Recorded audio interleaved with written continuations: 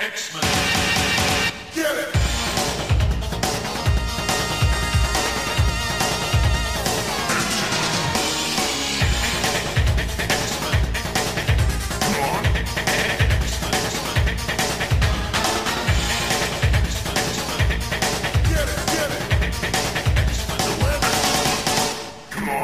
Hey everyone, and welcome to another exciting episode of Battle of the Atom.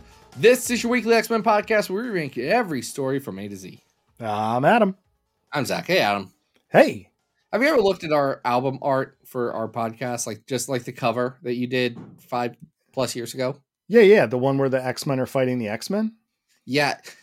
You ever think about how they're like, oh, these are the original X-Men, so they must be the best and we must fight them? Yeah, that seems like a kind of a trope, actually. X-Men. You ever think about X-Men. how that happens twice in the first 6 issues of Claremont's run? And then never again? I did when I read this fill-in issue that we're going to start with today. It's amazing. Yeah, because you know what, folks? Today, we've got a great request. And it was, times the X-Men have also fought the original 5 X-Men, or some sort of simulacrum thereof. And I thought, oh yeah, perfect. That's our album cover. We have this issue that we're starting with. Oh, this is going to be great. And here's the thing. The X-Men didn't fight the 05 when they came back from the future all that much. No. So that eliminates like 90% of what we could do. And then the rest of it, it just doesn't happen all that much. It's a weirdly specific one. It is. And yet we found 3. Yes. So who made this fantastic request? Oh, that was fantastic patron Robert. Robert, as always, went over to patreon.com/comicsxf, dug deep down into our hearts and pocketbooks, tossed a couple coins into our coffers. And you know what? That means that we get to do weird things from the Claremont run early that we have yet to cover, and then turn those into specific episodes that are funny to us. And you know what? We've been doing this for nearly 300 episodes. If you're not on the Bits train by now, you better just hop off at the next station because it's rolling all the way to the X-Men Bits parade. I don't know. This bit got away from me. You lost your metaphor there. As frequently happens with my bits. No bit judgment. Kind of went the wrong way. Yeah. So our first story of X-Men versus X-Men is a story I thought wrongly that we had actually covered before because it is a fill-in issue during the Phoenix saga. And but you did not realize that we explicitly didn't cover this. My memory did come back to me when I was reading this and why we did not cover it. So this is Uncanny X-Men 106, Dark Shroud of the Past. It's written by Chris Claremont and Bill Mantlo, and pencils by Bob Brown. This was an inventory issue. Yes, clearly this is meant to give Dave Cockrum a chance to catch up. Well, actually, that's not the case. You would think that. But he's inking. So there's 2 things you need to keep in mind. One is that Dave Cockrum and X-Men at the time was on a bi-monthly schedule. Right. So it was only coming out 6 issues a year. So Cockrum had some time. 2, what this really was is a fill-in issue that they had. It was an inventory already set up. And if you look at it, it was set up for right when Claremont starts his X-Men stuff. And what it is Bob Brown, who was the artist on it, he passed away. And they said, we should probably get this last issue. Oh, I didn't know that. That's interesting. Well, it is bookended by some Cockrum pages, and then Brown is doing the bulk of the story. So we are getting a small window into what was happening at the time. The previous issue ended with Firelord, former Herald of Galactus, just bursting into Jean Grey's apartment looking for the Phoenix. And I want to talk about this for a second because this came up in our Slack today. Oh, it did, yeah. Which does represent the only time in the existence of the Slack that we've talked about Firelord. This Slack is, of course, our working group for the website ComicsXF that has great comics coverage. Anyway, we talked about Firelord, and our entire reaction to Firelord was, man, he sucks. Why is he here? He's the worst. Of all the Heralds, the problem with the Heralds of Galactus is the best one, by far, is immediately the first one. They've never even come close to someone as good as the Silver Surfer. No, well, they did use Dazzler that one time. That was Dazzler was pretty good. That time Aunt May became the Herald of Galactus was pretty good.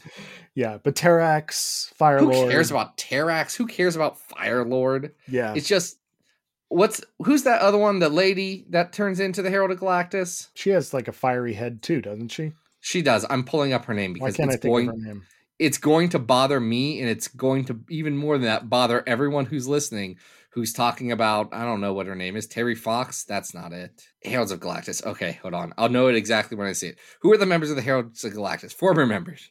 Not Airwalker, not Alpha Ray, not Anti-Man, not Cybermancer, not Destroyer, not Fallen One, Firelord. Nope. Oh yeah, Kazar was a Herald of Galactus in one page of Jason Aaron's Avengers, and it was never referenced again. We're thinking, of course, about Frankie Ray Nova, unrelated to the other Novas. That's it. Okay. She has a very binary design. Mm-hmm. Yep. Pretty much looks like binary. Different color schemes, right? It's not white and red. Long story short, they all suck. Yeah. Now, what's interesting about this is that Firelord has just broken into this apartment, and Professor. Do you know what Firelord's first name is? Fred? Pyrus. Oh, come on. Get out of here. You get out of here. No. Jerry Conway, no. Pyrus, get out of here. It's pretty funny. So Charles is laying on the floor. He's got a bad migraine. And Firelord's like, yo, was that human upset? And Xavier just, conveniently has an issue-long flashback of a time that Onslaught came out and, made psychic projections of the original 05 fight the all-new team for a couple minutes in the danger room. Okay, so let's clarify this. Adam, you stretched it out. Let's pull it back here. It's not Onslaught in so much as the 80s or 90s big man. This is the Entity, as they call him, which is the manifestation of Charles Xavier's evil. And right. Bill Mantlo really likes this idea because it's the same idea he uses in X-Men versus Micronauts. Yeah, it sucks here too. The Entity does not do a sexual assault on a teenager, which is better than that Micronauts thing. But the Entity, still dumb. No, it's basically a green Professor Xavier with a cape. And why does he have a cape? Because capes, I don't know, it makes him look like more Dracula-y, I guess. It does have a Draclonian vibe to it. So this is clearly like, early days with this team, because even the way in which our all new team is acting is, it's in character, but it's still a little klutzy. It's very klutzy, and it's distinctly not Chris Claremont writing it. Yeah. That's what throws me off. Like, you can, even if the art didn't change, and the art, it goes from Dave Cockrum to Bob Brown, who just isn't as dynamic as an artist. Bob was a artist rooted in the 40s and 50s, where Cockrum has a lot more of that, like Neil Adams-y vibe from the 60s. Like it feels like there is a continuity there. Brown just doesn't have that. Wolverine talks in the third person the entire comic, and that's distracting. Yeah, super weird. Wolverine is super weird, and you're right about the art style, because it almost feels like a Silver Age book, the way that you're flipping from the styles. So this psychic version of the 05 somehow, I guess, mostly overpowers our all. They show team. up and start yelling at the all new X-Men, saying, "You suck!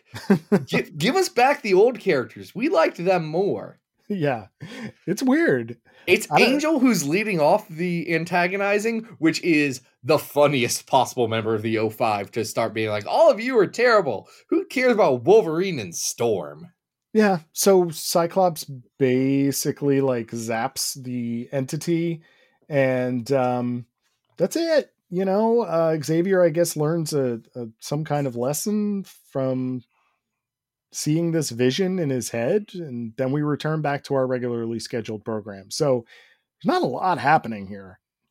It's just this is so indicative of the fact that the X-Men really don't find their footing for a while. Like, I like the Cockrum stuff. Mm-hmm. I think it's fair to say that X-Men as a book doesn't really come together until Byrne. Yeah, come together to the level that X-Men we know. Like, if we never got anything past the Cockrum stuff, mm-hmm. I think we'd be like, yeah, that was an interesting thing that could have been, where Byrne and Claremont connect in a way that works a lot better until they don't connect. And then it just becomes very funny to see how many classic stories they can come up with while they hate each other. Again, a very Stan Lee, Steve Ditko situation. Yeah. There. But then, of course, Cockrum does come back and makes more classic stories. So Cockrum comes back and he's like, oh, wait, this is what the X-Men should be. Oh, we can do this, Chris. You figured it out. Good job. Yeah. You're not a child anymore. This definitely feels more like, I don't know, a Marvel team up issue, or that grade of a story where it hasn't hit any strides. So it's definitely not even as good as the issues that are around it. And oh no, because everything around it rules. Yeah. I mean, you're talking about this arc as not being up to par. It's still pretty classic. You know what I mean? Yeah, I feel like we had this discussion when we covered the Phoenix Saga originally, when I was like, yeah, but it's not as good as it gets. And then your response was, yeah, but it's pretty good. Yeah. And that's why it's currently at 35 on our big old list. Now, tell people about this big old list, because this is not going to rank as high as that. So the thing about our big old list, and thank you for bringing up our big old list, Adam, because I think about our big old list all the time. It's where we're ranking every X-Men story from best to worst. Mm-hmm. With the number one X-Men story of all time being House of X, Powers of 10, the 100th best X-Men story being X-Factor 1-6, The Longest Night, number 200 being that Dracula issue of Uncanny 159, number 300 being The Black Blade from Wolverine Volume 2, number 400 being that flashback issue right after Dark Phoenix Saga, number 500 being Uncanny X-Men 365, an issue I cannot tell you what it was about. Is that the Ghost Christmas? I gotta know for me. It is. It's the Ghost Christmas. Yeah, it's Colossus. It's the Ghost of Xmas Past. There you go. X-Men Past. Number 600 is the Decimation story from Milligan's X-Men. Number 700 it's beautiful. Number 700, it's a Chuck Austin right there. It's Sacred Vows. And 741, Chucky's here again. It's the Draco. Double whammy. It's a double Chucky. Yeah. So, gosh. I thought double and Chucky were going to rhyme, and then that's not how words work. I definitely think this is worse than at 500 Uncanny X-Men Volume 1 365. Yeah, we got to scroll down to the 500s here. Bill Mantlo. I really hope that his health situation improves. Bill Mantlo is also not my favorite Objective Comics creator. I'll say that. Just depends on what he's working on, honestly. But this ain't working. And this ain't working. Micronauts ain't working, and I'm not reading the rest of his stuff, to be honest. I'm down all the way at 600 now, because at 599 we have Wolverine and Bad Rock. And honestly, Wolverine Bad Rock better than this. I'd much rather read that. So that means we're definitely at least in the 600s. I'd rather read Heroes for Hope again. Absolutely. At 611. I'd rather read the first 6 issues of Emma Frost. Oof, that's rough. That's at 632. What's 650? Is this better or worse than the Silver Age X-Men Meet Frankenstein?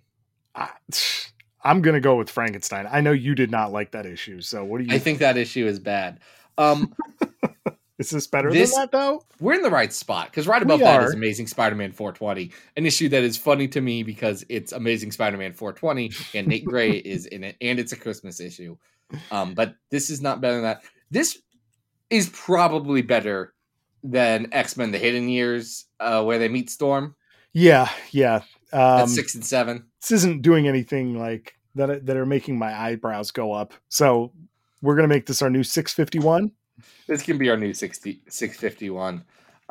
Hey guys, if you want to see the all new team fight the 05, just go back like 5 issues and you get a better one. Much better. Absolutely. So, Zach, as you mentioned, this team versus team thing doesn't happen all that often. So, tell people where we went for our second one, buddy. We're going to 2099 again. Guys, It's 2099 time. It's our new favorite book. You think we would not find joy in a book that's objectively okay? It has its problems. Man, I love the X-Men of 2099. It's good. This is the Zhao arc from X-Men 2099. We have delineated it as 8 through 11. You could draw your own conclusions from that. I think this is the best way that we can split up a book that doesn't really have story arcs in so much as a vibe. Yeah, it just never really ends. It's just an ongoing thing, which honestly is very Claremontian. So props to Moore for doing that. It is, of course, John Francis Moore, Ron Lim. They are our 2099 men. Yes. Now Adam, yeah, go ahead. You want to talk about who the X-Men of 2099 find? Okay, so hinted at in the first arc of X-Men 29 were subsequent leaders of different forms of the X-Men. So, we had our Xavier Magneto. When they died out, we had another leader. And then the other leader that they speak of, sort of the third generation of X-Men, were led by this character named Zhao. And Zhao is dead. Right. So, it's up to Sean right, to start this new generation of X-Men. And well, the X-Men that they fight here are, how shall we say this? They are not the X-Men of Zhao, but they are genetic creations based on the original 5. So here's the thing. Master Zhao, who is the holder of what's got to be one of the greatest mutant powers of all time. He is the Master of Mind Fire. He is the Master of Mind Fire. So good. Sure. Sounds a little bit like Adam X, Hey, do you know what Mind Fire is, Adam? No. I don't either. Guess what? I don't think John Francis Moore does either. I don't think John Francis Moore does either. But hey, here's the thing. We have 2 Zorns now. If one of the Zorns wants to get a face and rename himself Master Zhao and say, oh, well, I do have Mind Fire because my brain is a skull or brain is a sun. We could just, I'm just saying, Steve Orlando, give me a call. We can seed more 2099 nonsense into X-Men nowadays. We can do it. We have the technology. Master Zhao has gone crazy. Mm-hmm. The Mind Fire has burnt his brain. He is creating his new X-Men and he's going to use them for evil. That's all there is to it. He's going to use them for evil. He's become a bad guy now.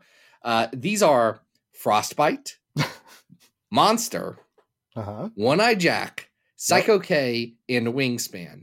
They are wild distortions of the original 5 X-Men. And I love it because it's definitely the idea of, we passed this down from generation to generation. And then this guy who's a little crazy also did a bad job cloning.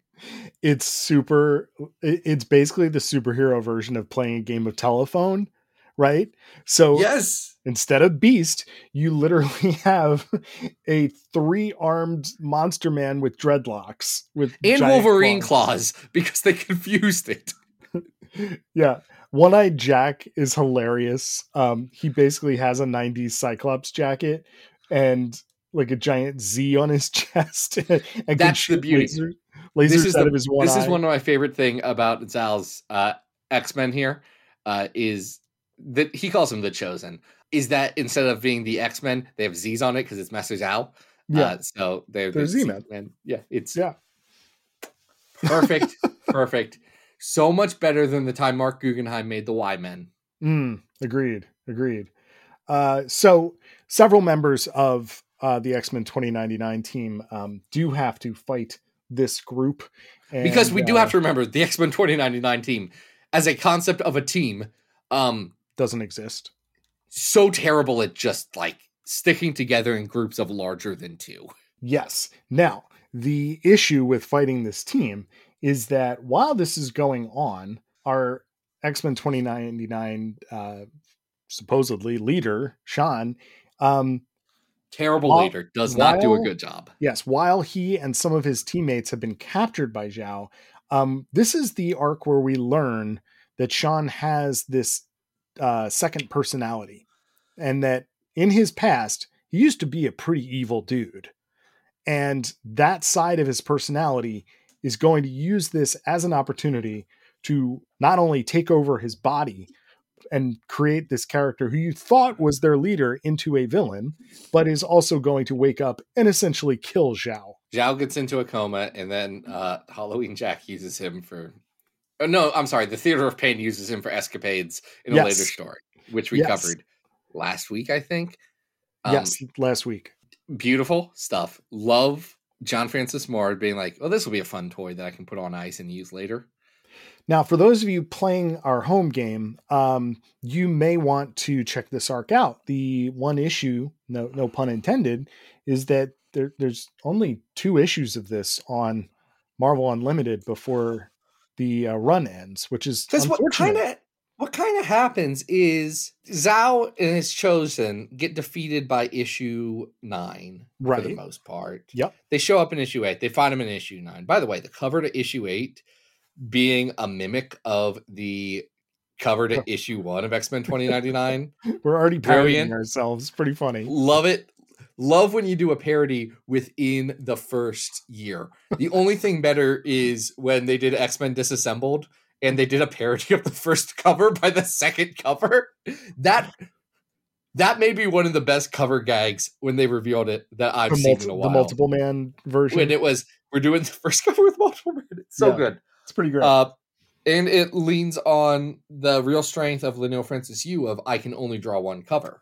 He does like to draw characters standing around in a column formation. Listen, he's great at doing art that you can use to promote a series. It's so good at doing exactly that one thing. But then after that, as we said, Sean Shan goes a little crazy. And Tim Fitzgerald, Skullfire, is like, yeah, let's do this. You want to ride motorcycles? Let's go. And they just start riding motorcycles around. Well, he runs into a character we did talk about last week, which is La Lunatica. How do you say it? La Lunatica. Lunatica? It's... I forget where the emphasis is. Anyway. Yeah, I think it's La Lunatica. But this is the arc where Tim goes full Skullfire and gets his face tattoo, isn't it? It's La Lunatica. Yeah. The accent's on Lunatica. Okay. Yes. All right. We are also introduced to a character who is advertised in the letters page as one of the coolest characters of the year. And that is the Driver, who basically looks like a poor man's Maverick. He's just picking up people. He's an Uber driver. Why is he so cool? I don't know, but I love him. He has the Maverick mask, right, with no nose. And he has these really goofy boots with like giant rubies on them.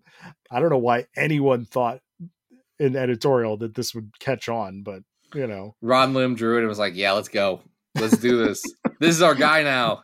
You know what I do appreciate about the design is that like when Jim Lee designed Maverick, you look at his trading card and the guy's got like 100 things hanging off of him, right? Ron Lim's like, I'm just going to give him fun big boots.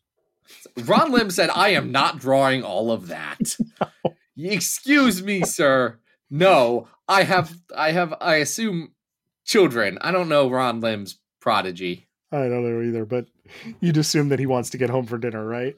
At least he just doesn't want to work all day. You don't need kids to want to be like, I want to do my job less, actually. So yeah. That's kind of it, right? I mean, because after this, we're going to get into Halloween Jack stuff. Yeah. This arc is not as good as I want it to be, but it's not my least favorite that we've covered so far. Like, I like this better than the first arc. I don't like it as much as Halloween Jack. Yeah.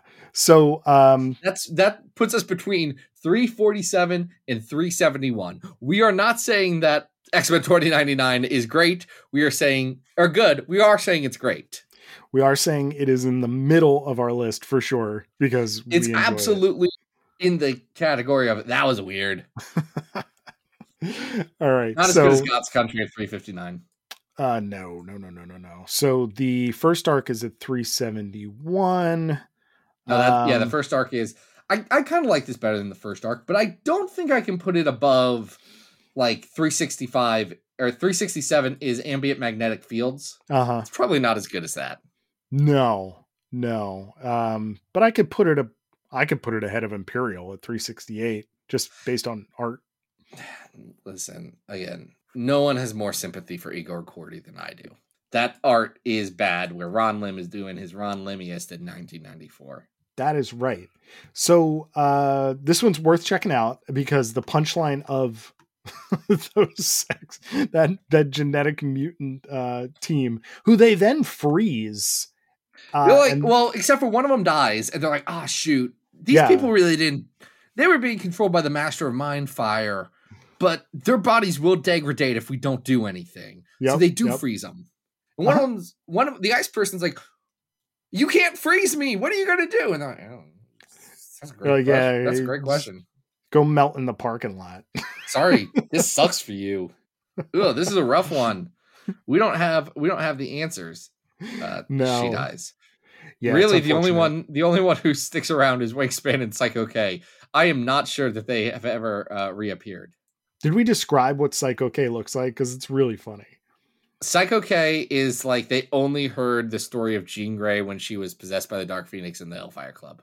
Yeah, but she's also kind of Psylocke-y. Like she has a red bob, and then she's basically just wearing a like head to toe body stocking, fishnet bodysuit with like some underwear. There's some strappies. It's a whole.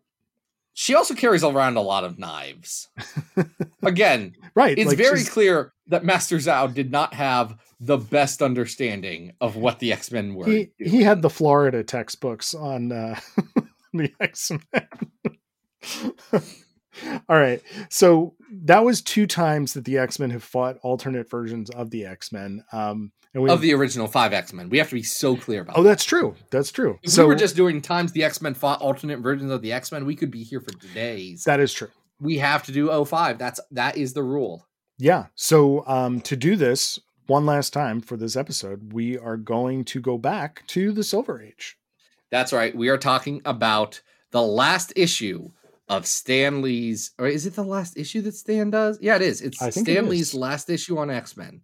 Will he come back and write the X-Men in the future? Like maybe once or twice. Definitely for that time that there was a Stan Lee Collector's Edition of the DVD, yes, where Stan Lee talks about that time that Magneto did a Holocaust on New York City. Stan Lee explicitly talks about it. Did I tell you I finally got my my copy? Very jealous. Very jealous. Friend of the show and co-host of both Bat Chat and WMQ&A, Matt Lazowitz, hooked me up over this weekend. And it's even weirder than we talked about in the show because the first 3 issues in there are like Stan's favorite of his issues of X-Men. And now dude only wrote 19 issues. So all 3 of them are just old Silver Age issues. Is it? Let me guess. I don't know. I don't have it right issue. Here. Okay. It's got to be one of the Sentinel issues. I would actually probably guess number 4, the Brotherhood, that first Brotherhood issue, and then maybe number 1. Maybe I think it's 1, 4, and something else. But I would say one of the. You would have to have one of the Sentinel issues. Those are good, actually. Yeah. If Stan was really doing it, he'd put in that Unis the Untouchable issue where Unis can't eat a cake. That's that Silver Age goodness. This is that Silver Age Stanley's running out of gas and he has other books to write because it's 1966 and he's a minor celebrity. That said, we were just talking about the goofiness of Unis not being able to eat cake. This character that is featured here is similarly really goofy. You're talking about the first new member of the X-Men. Really the 6th X-Men. Yes. People are like, oh, look at that original team. There's Psylocke and Havoc. And Psylocke and Havoc are barely members of the team in the Silver Age. You're talking about Polaris, I believe. Yeah, that one. Yep. Why did I say Psylocke? They're different We characters. were just talking about Psylocke, and we're in relation to Psycho K. So you are. But I'm an forgiven. X-Men podcaster. I should know Psylocke as a distinct character from Polaris. Zach, we're going on 6 years and 300 episodes. You're allowed to mix up a character here and there. I don't think that's true. Oh, Gambit and Bishop, yeah, but I do that every week. No, we're talking about the Mimic. That's Calvin Ripken. right. Cal. Good old living in a cave Cal. Truly the Pete Best of the X-Men. Cal is hilarious. So for those who are not familiar with the concept of the Mimic, who did just appear very, very recently in X-Men continuity, actually. Did appear in Immortal X-Men 10. Mm-hmm. Yep. He has all the powers of the O5.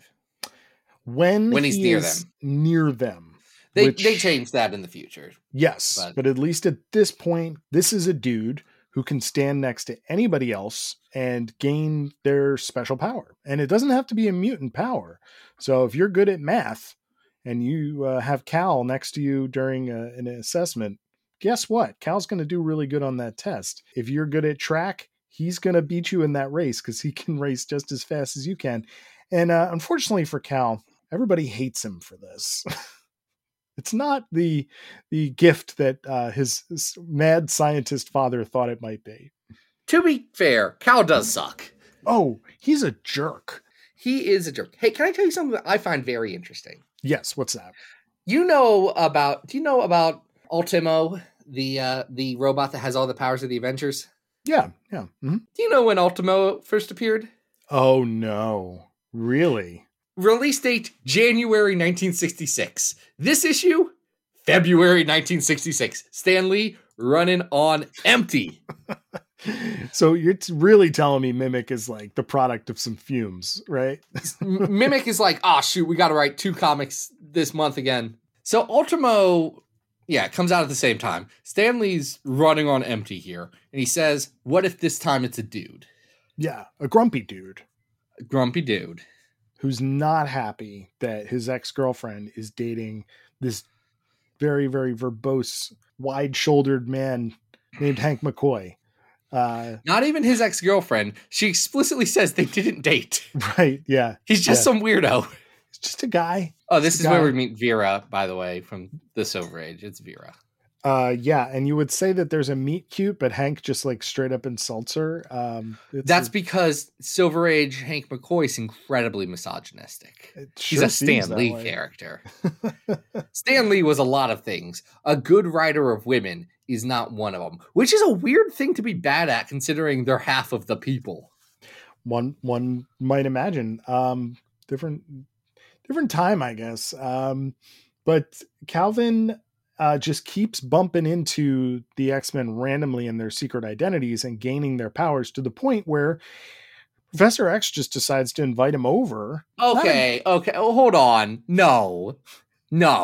Calvin says, I figured out who the X-Men are. Obviously, I will follow them home. And then Professor X is like, well, he is our guest. And they're like, he broke in. Well, he's a home invader at best. Does he break in? No, he rings the doorbell, Zach. He shows up. He did not break in. He's an uninvited guest. Yes. Who then immediately threatens them. Yes. I do believe that he does like walk around the house. And anyway, we are then moved back to Calvin's cave where his father had his mad scientist experiments. And it turns out that one of these experiments may have been, and this is controversial because it's still up in the air as to whether Calvin is a mutant or not. He's a mutant now, but he is a mutant now as of they said we're going to simplify all of this because what Stan Lee does, Stan Lee had no way of knowing that the 10 mutants that he created were going to be the start of what would be considered like a civilization of people. Right. So it's a little weird when there's just one guy who's only important to the X-Men and you would assume is a mutant, but then he's not. It's a tricky thing like that. It's like when people are like, oh yeah, is Shatterstar a mutant? Yes, because it's easier for the story. Yeah. Yep.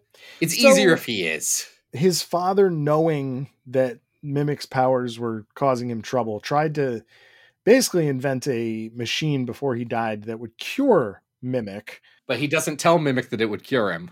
No, he does not. This story really is like a 50s pre-Fantastic Four monster story. Yeah, pretty much. That's what Stanley was good at.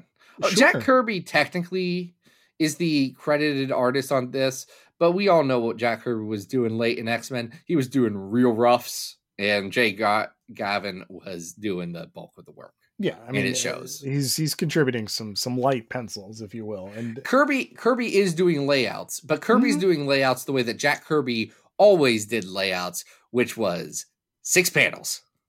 6 panels. We're going to stack them 2 across. That's how we're going to do it, because it's the most efficient. Yeah. There's some fun to be had with this story. I think the fact that Calvin is just such a grump makes him kind of a funny character. But Calvin has such a weird design. That's what's funny to me. Yes. He's got a Cyclops visor, but it's not Cyclops' visor. No, it's these two facing triangles. He's got Angel's wings. And I tell you what, he's got Beast's grippers, Adam. I mean, those dogs are barking. Those dogs are barking. Yes, they are. So technically, he has Jean Grey and Iceman's powers too, but those aren't as visually interesting. No, and they kind of just leave him. You know, like they leave him depowered in a cave. Yeah, he's just laying on the ground. Oh wait, no, that's not true. They do call him a cab. They do. Yeah, they do. I zoned out by the end of this story. I'm going to be very honest. I was like, okay. In fairness, it's a very tiny detail because it goes from the panel of him laying in the grass to like them looking at him getting in the cab in the background. So, and then they take the X-copter back to their X-mansion. Love the X-copter. We should use that more. Just this weird helicopter with an X on it. Yeah, why not? Right? Need multiple forms of transportation. So I'm not going to say I love this because I feel like love's the wrong word.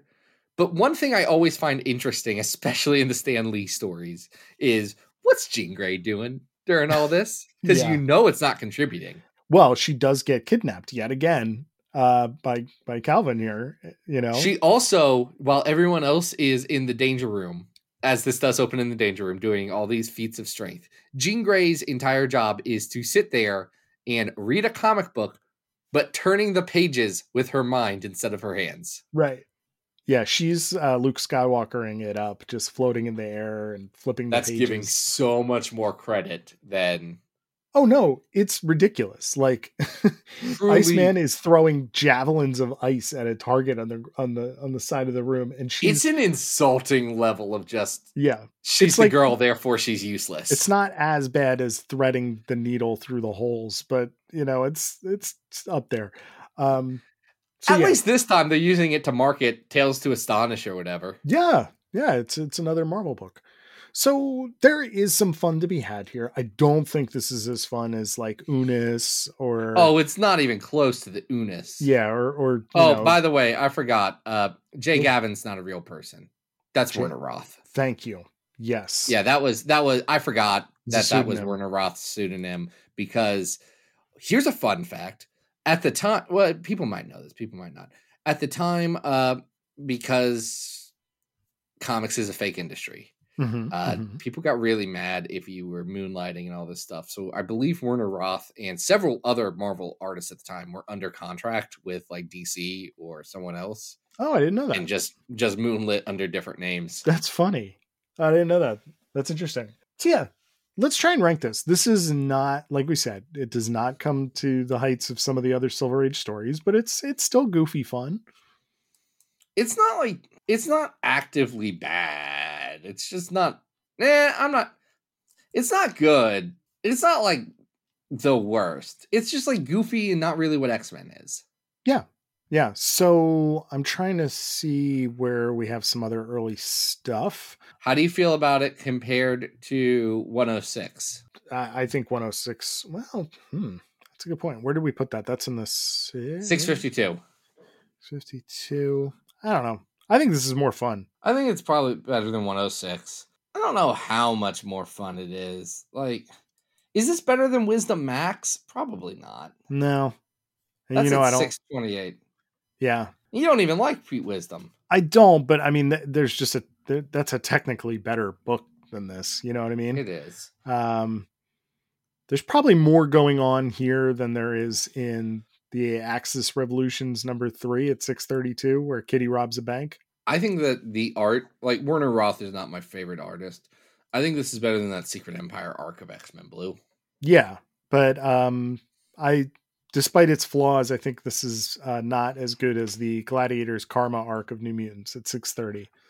Right. I would tend to agree. That makes this our new 631 Mimic. Nice. So has there ever been a good Mimic story?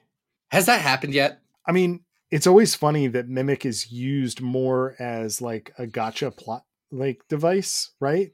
Like during Extermination, they just used Mimic to like trick us. Never mind. That is the best Mimic thing. That was the funniest thing. They were like, "Oh, we killed that guy." Oh wait, no, that was Mimic. Oh no, we killed Mimic.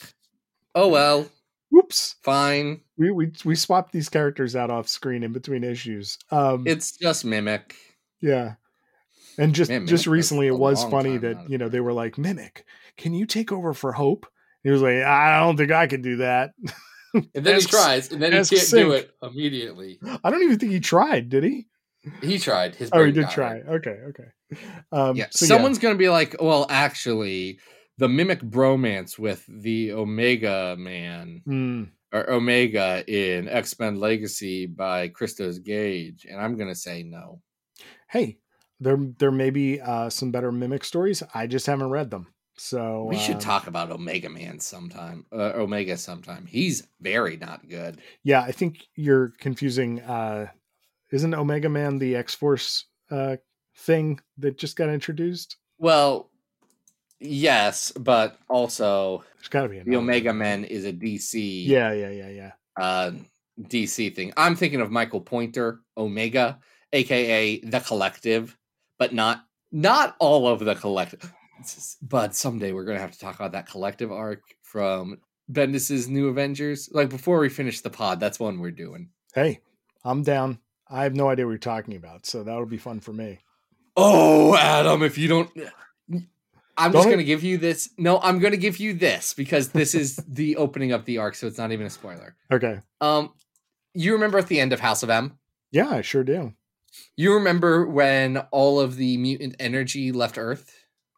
Because of Wanda's thing. Well, where did that energy go? Oh no. You know how that has been answered 4 other times different ways? Really? Yeah, this is like it woke up Vulcan and it brought Onslaught to counter Earth. The heroes were not counter Earth. The heroes were born Earth, and it did a few other things. The Collective is one of them. Great. Good for them. I'm so excited. We're going to shoehorn that into the future soon. But today is not the days of the future. It is the days of the future's past, or AKA right now. And right now, we got to thank Robert for giving us a delightful episode. If you want to be like Robert, go listen to the start of this episode where I already explained it. It's so easy, guys. It's just give me money. Just give me and Adam money. Just give us some money and we'll do stuff for you. We're simple. It's called commerce. Look it up. Adam, what do you got going on? Folks, follow me over at Instagram at adam.rec. And that's about it. Zach, how about you? What are we doing next week? Folks, you can not follow me on Instagram. Please don't do it. It's just, I don't want you to. Yeah. That's it. I don't know a kinder way to say this. I don't like the internet, and I'm sure you are all individually great, but I don't like the internet anymore. I've decided it was a mistake, and it's a bad place, and I would choose not to be perceived. We say this, but yet we reach all of our fans through it. So there must be I reach all of our fans through this podcast, and really, I don't even look at the analytics anymore. I just assume everyone loves us. Yeah. I'm just saying, like, nobody can listen to us without the wonderful Al Gore invention of the internet. Listen, Al Gore, dolphin listener. He did a lot for the internet, but I'm still mad at him for his wife, which I understand is not his fault, but I don't think Tipper Gore would have been heavily into politics if it wasn't for Al being her husband. And what she did to the record industry, specifically in the late 80s, is truly an abomination. And while I'm fine with the concept of parental guidance stickers on things and saying, hey, maybe this one says a lot of cusses, don't buy it for your kid, I think that's acceptable. I think the way that Tipper Gore went around that was truly abominable and larger part of the satanic panic that was going on in the 80s, where they did things like have Judas Priest go on actual real trial and talk about how, no, they weren't putting hidden messages into their cover of a Fleetwood Mac song to tell their fans to kill themselves because, hey, they just wanted to play Green Man Alicia with the two-pronged crown, and they wanted people to buy them, and you can't buy Judas Priest freaking albums when you're dead, Tipper. I love that you just went on a rant about a 30-year-old controversy. But if you think that's 30 years old, you got another thing coming. That's another Judas Priest song. Anyway, next week we're talking about Shinobi Shaw, unrelated to Tipper Gore, though I doubt she'd approve of him. She would not approve.